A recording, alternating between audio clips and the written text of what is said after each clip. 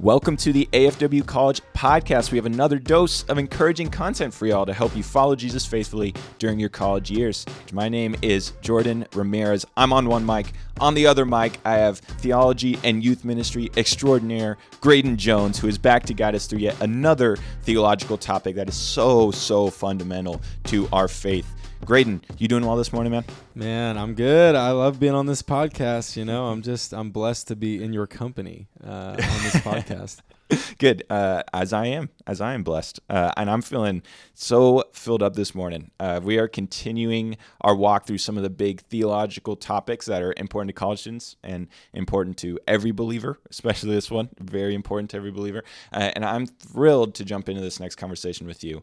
I know I say I'm excited for every episode of the AFW College Podcast, but I mean, I'm truly thrilled to talk with you today because we're discussing a topic that I know we are both super passionate about.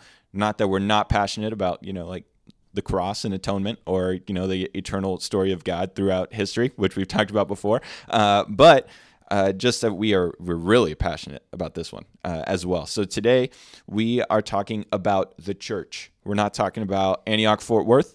We're talking about Christ's church throughout the world. We're talking about his bride, his body, the congregation of believers all across the nations and the generations. Come on. This is going to be really cool and absolutely invaluable to our lives as Christians.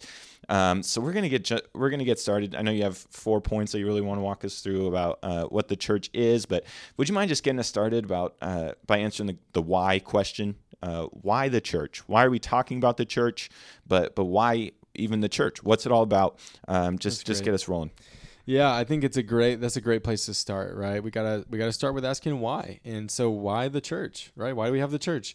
And for some of us, that maybe sounds like a weird question because we're so ingrained in church, right? A lot of us grew up in church.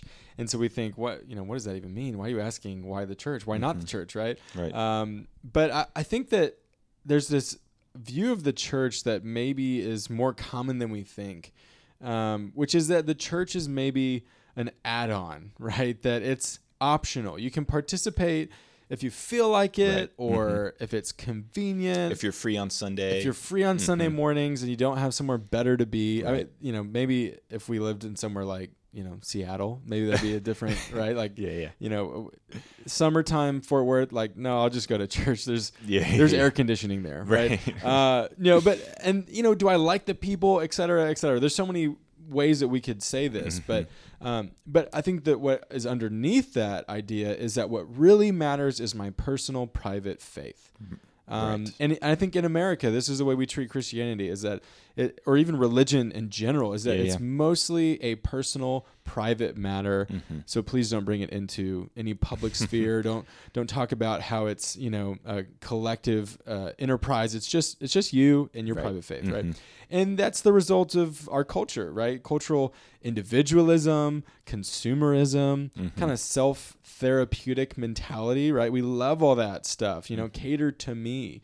And while our personal faith and relationship with God is very important, we also should recognize that the Christian faith in the New Testament, at least, is actually very much social and public. So the gospel in the New Testament is talking about the church.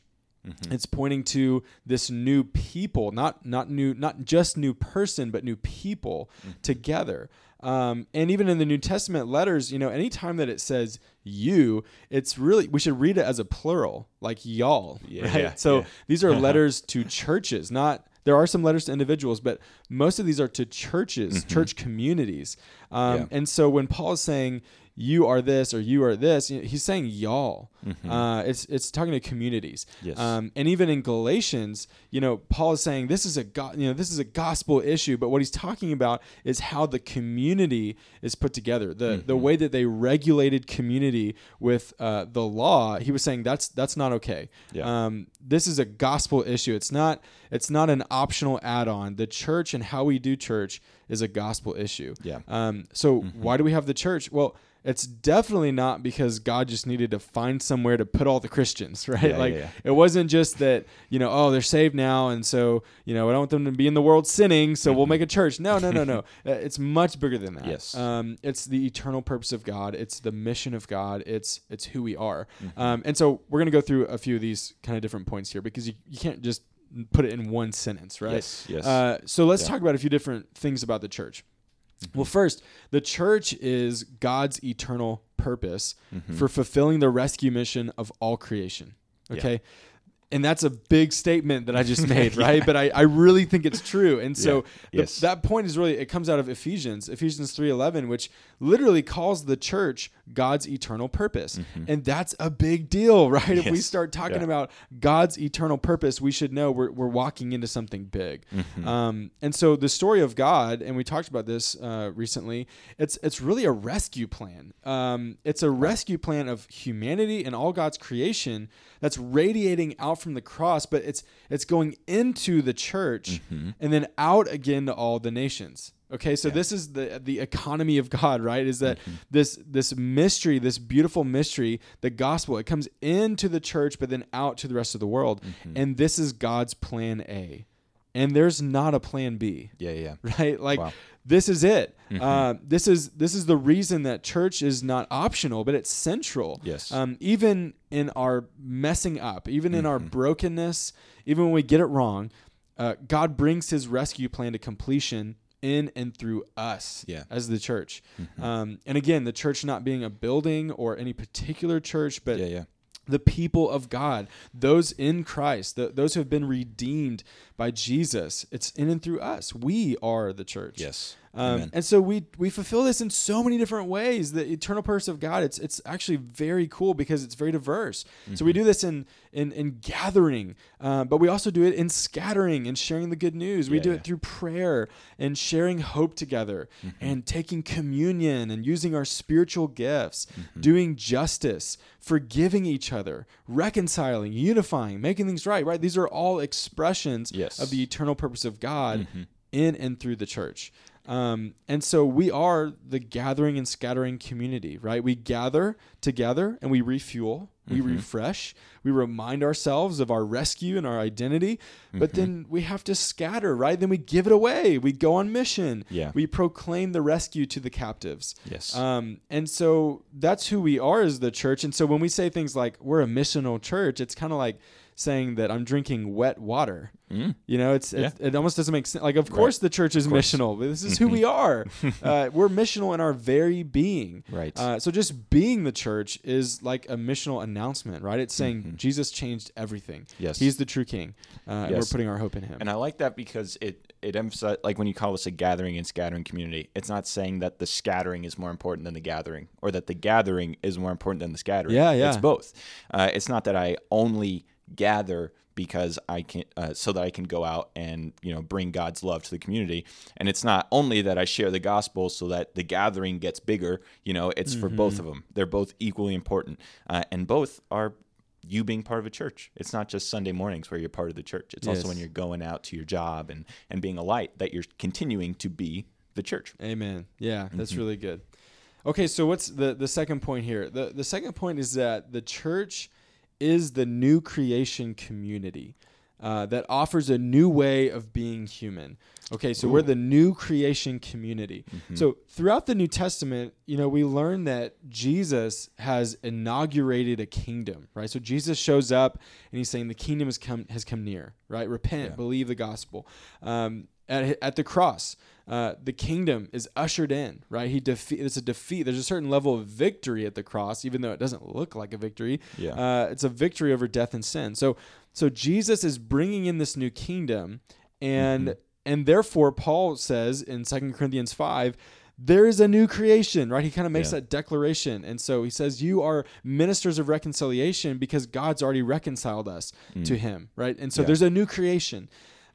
But we're also still in process of seeing that new creation come to completion, right? Yes. Many of us, especially if we're maybe, glass half empty people, then we're thinking, oh, there's a new creation. Okay, well, let me tell you about all the reasons that's not true.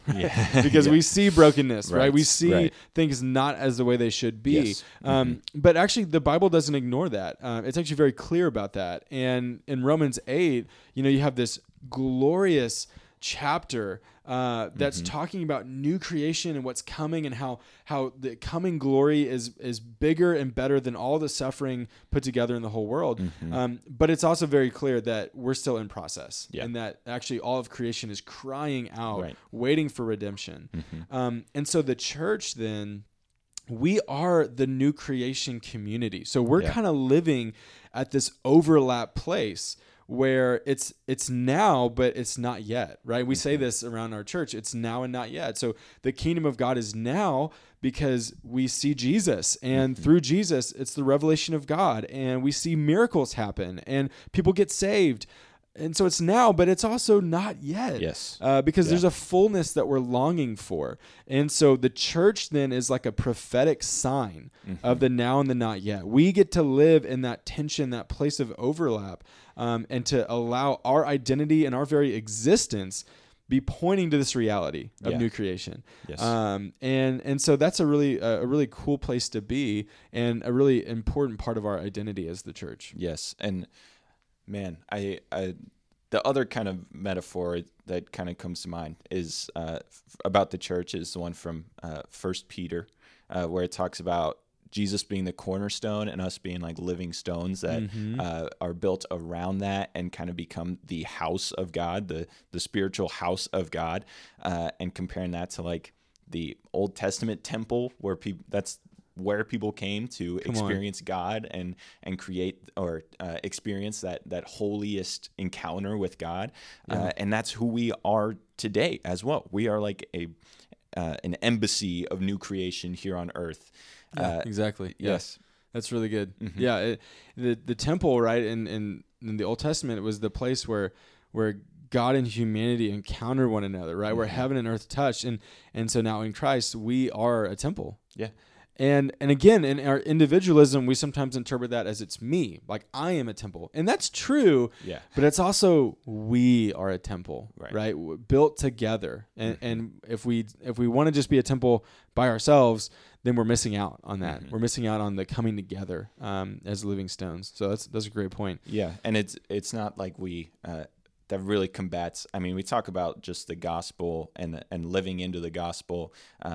The kind of like 21st century view that we're like just in a waiting room and now we're saved, and then afterwards we'll go and be in heaven, and it'll, we're just here biding our time until then.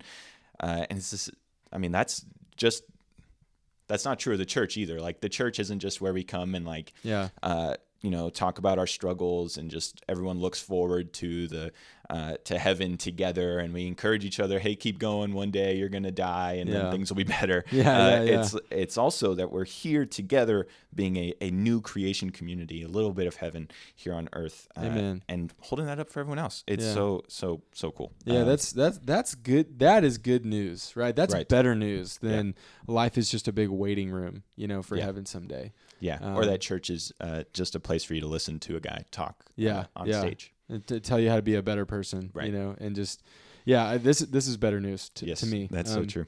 Okay, well, let's talk about the last 2 points are really just two metaphors that Scripture uses to talk about the church. So the first one, or the point 3 is this: the church is the body of Christ, which is animated by the head, Jesus. So this is honestly one of the coolest metaphors, I think, in all of Scripture. Yeah. It's incredibly profound, and I think there's layers that sometimes we don't even get into about it. So you can read 1 Corinthians 12 to get a little bit more of this, but here's some highlights in that chapter that Paul says. So verse 12, For just as the body is one and has many members, and all of the members of the body, though many, are one body, so it is with Christ. Okay, so he's painting this picture of a body that you can accurately say is one. It's one body, and yet there are many members. I mean, think about, and we usually talk about like body parts like hands and eyes and stuff, but even think about the systems of your body. Yeah. Like there are a lot of complexities to a body. There are so many parts of the body, and yet it's one. And that's kind of the picture that we're working with. And then later on in verse 17, he says, if the whole body were an eye, where would the hearing be? If the whole body were hearing, then where would the sense of smell be? But as it is, God arranged the members in the body, each one of them as he chose. And so that's encouraging because we don't all have to be the same. In fact, it would be horrifying if we were, right? Imagine a body that's just all ears. Yikes. That's scary. That's like... that's a nightmare. Yes. Okay. It is. And so in the same way, we are who we were supposed to be, and God made us to be that way. And we have a part to play in the body. And then even in verse 26, he says this: if one member suffers, all suffer together with it. Yes. And if one member is honored, all rejoice together with it. This is maybe where we're not so good at the body metaphor. Right? Because we want to be our own person. And so we think, well, I'm going to try and get ahead. I'm going to be the best that I can be. I'm going to be, a great contribution to this body. And so, maybe a little, maybe not so much, right? We start to play the comparison game. But the body metaphor is really about unity in diversity, right? Unity in differentiation. That we are not the same, and yet we suffer together, and we are honored together. We rejoice together. And that's who we are as the church. But then the great news is that in Ephesians, it says that Jesus is the head of the body. So if you think about an actual body, right, it's the brain that operates all of this. It's my brain that's telling my body to work together. And so none of us are the brain. None of us are the head. We'd like to think we are. Or maybe like some really hotshot pastor is, but no, it's Jesus. He's the one that animates us as the church. And so when we're connected to him, we're really connected to each other. And so this is such a good metaphor because it's really, really easy to judge the wider church, right? Other denominations, they're wrong, right? The way they worship, wrong. The way they interpret scripture, wrong, right? But that's really, that's actually what Paul's resisting when he's saying this. He's saying we don't want a full body of the same part, right? That's not what we're going for. We're going for submission to Jesus and playing our part, using our gifts to work together to continue this rescue plan forward. And it's also really easy to rank the members of the body. But Paul actually even notes that it's the body parts that we consider lesser or hidden that are actually some of the most important ones. Right? We don't tend to glorify the colon, but imagine not having one. Right? That's not good. That's not good. You're in some trouble. And the body parts that we think we have to be really modest about, those are actually very important for our body systems to work. And so Paul's actually using this metaphor in a really deep way to get at this idea that the church, we are one, and yet we all have a different part to play. That's really good news because the church is so much bigger than your just one individual local church. We're part of something bigger, right? We're part of a global church that is praising Jesus 24/7. And that's really cool. That's really cool. This ties into some. We just had a whole discussion about spiritual gifts, but I just think like how important it is, like you're saying, for you to be your body part. Like imagine thinking like, oh, I'm just the ear of Jesus. Oh, I'm just the eye of Jesus. That means you're a part of Jesus's body. That's something to rejoice over. Come on. But imagine just thinking like, I only serve like Jesus, like that's crazy. That's a huge honor to say that you're part of Jesus's body. And it's an insult to him to like wish you were something else besides what he said. So, and also you just think of like, we carry out Jesus's ministry after he's gone. We're his body, the same body that he lived in as healing and teaching and blessing. We just continue to be that here on earth. We're his body. That's good. That's cool. That's really good. Okay, the last metaphor I want to look at is the church is the bride of Christ. who is preparing for the wedding feast and who Jesus will never forsake. Yeah. Okay. So there's this picture at the end in Revelation of a wedding feast. And it says that Jesus and his church are going to come together, right? Marriage itself actually is a picture of this. The reason we have marriage is to be a picture of the love of Jesus for his people. Yeah. And so, when we consider the church to be optional, an add-on, or even criticize the church, I think we have to remember that we're talking about Jesus's bride. Yeah. And that means something, especially for those of you who are in relationships. It almost hurts more than if you just were talking about me. Right. Right. And I think we have to think about that. We are talking about Jesus's bride, and Jesus is going to be faithful no matter what. Yeah. Jesus is going to be faithful whether or not we are. And so I'm not saying that we don't call out sin. I'm not saying that we don't offer corrections, right? There is an important aspect of we need to hold each other accountable. There are, however many stories of abuse in different institutions and churches.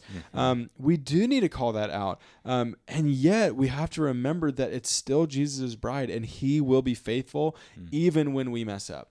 Even when there is that scandal, that abuse, right? And in that we say, Lord, let the truth come, right? Let the light come. Let's get everything out into the light. And then let's keep running after Jesus. Yeah. And let's let Jesus do the redeeming that he will do, right? So Jesus doesn't just give up on churches. He wants to remake them. He wants to redeem them to be the bride that they're meant to be. Yes. And so we have to make sure that God's the one inspiring these words when we really criticize the church. Yeah. And far too often we're actually criticizing so that we feel that we got a leg up. Yeah. Or we discredit so that maybe our church gets more attention. Yeah. Or so that people are going to follow us and not the cool, podcast that they listen to every single week, right? Right. Yeah. We have to be careful with that because it's an honor to be part of Jesus's bride. And I when I think about this metaphor, I think about it a few years ago. Someone asked me this question: when did you first discover the beauty of the bride? And I think that's such a profound question. There's something about the moment when a bride walks into the wedding, right? And she walks down that aisle, and I know for me, I was crying like a baby, right? When Christina walked down the aisle, and there's something about that moment. And so when was that moment with the church that you really like, I can see it now. Yeah. I can see how beautiful this is. Does it mean that we are perfect? No, not at all. But we're beautiful because God makes us beautiful, right? And that's something that I think we need to discover afresh about the church. Yes. And you talk about like us criticizing the bride, and I've heard people talk about like imagine that wedding, that moment where the groom locks eyes with the bride as she comes up, but you're in the crowd like talking about the bride's dress, like, I wouldn't have chosen that dress, or or her makeup or something, and the groom is just locked in, totally in adoration of the bride. And I also think like this because you're married, I know this because I'm about to get married, is like to the groom, the bride's faults aren't hidden, like the groom knows those faults probably better than anyone else. Sure. So like when we see faults in the church, like Jesus isn't blind to the faults. Totally. He sees them, but it's still that he adores it, So what if we had that same view of the church that Jesus had, where we see the faults, and we don't, shield ourselves from them, or we don't deny them, but we're like, wow, even in our brokenness, even though we are not all the way to new creation yet, Jesus still loves us enough to give himself over and over again for us. Yeah. Amen. Cool. And I think it's too an invitation to wake up to our own faults, right? Like, so we love to point at other churches, and yet what are the faults in this expression of the bride? Right. And how can we own up to that? How can we get it into the light? How can we participate in Jesus's redemption?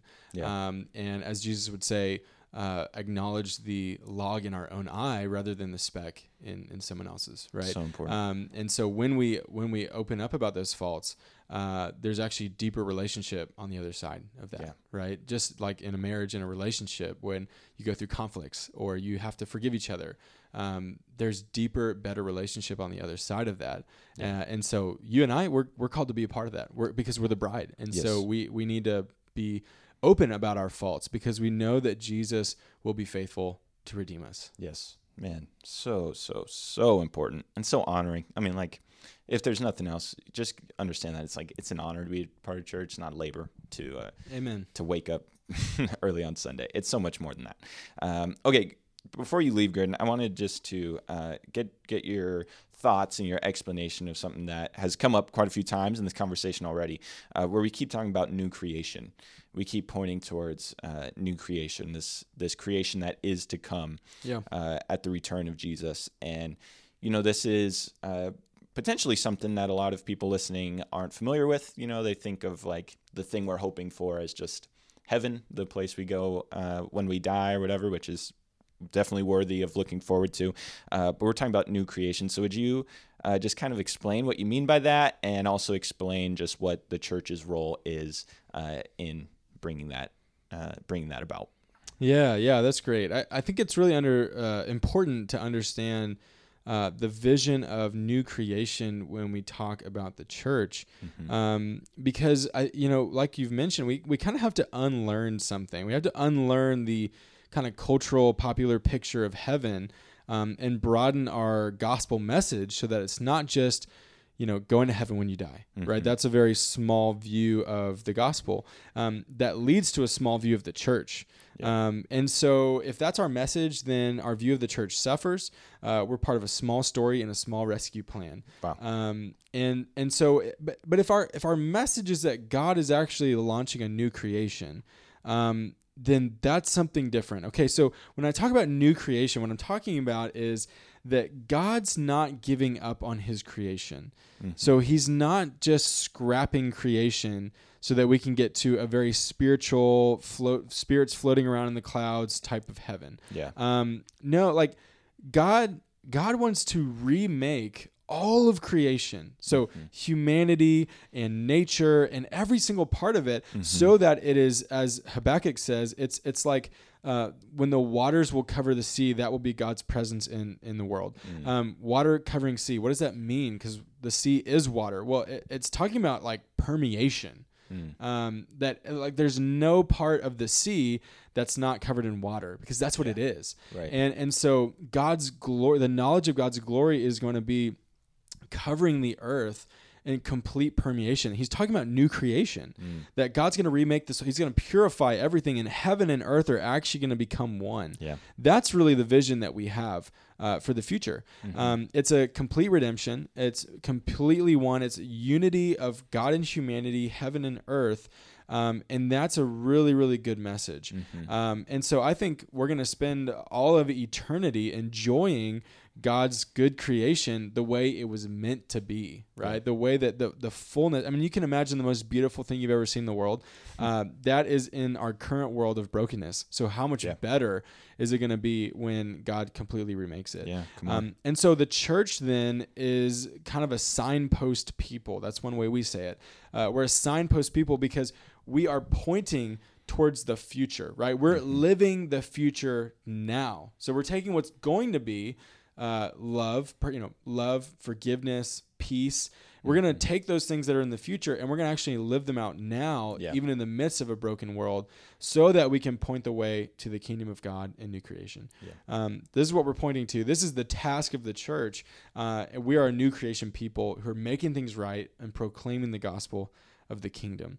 And one way that we say it around here that Jamie has made semi-famous is that if we would do this, if we would be the church, then we would be a multi-ethnic epicenter, life-giving, multiplying, reproducing, Christ manifesting, Father's love receiving, Holy Spirit empowered church. Come on. And so that's what we're after. That's who we want to be. Yes, and that's so cool. I just think of us, we're just a people, new creation is that way.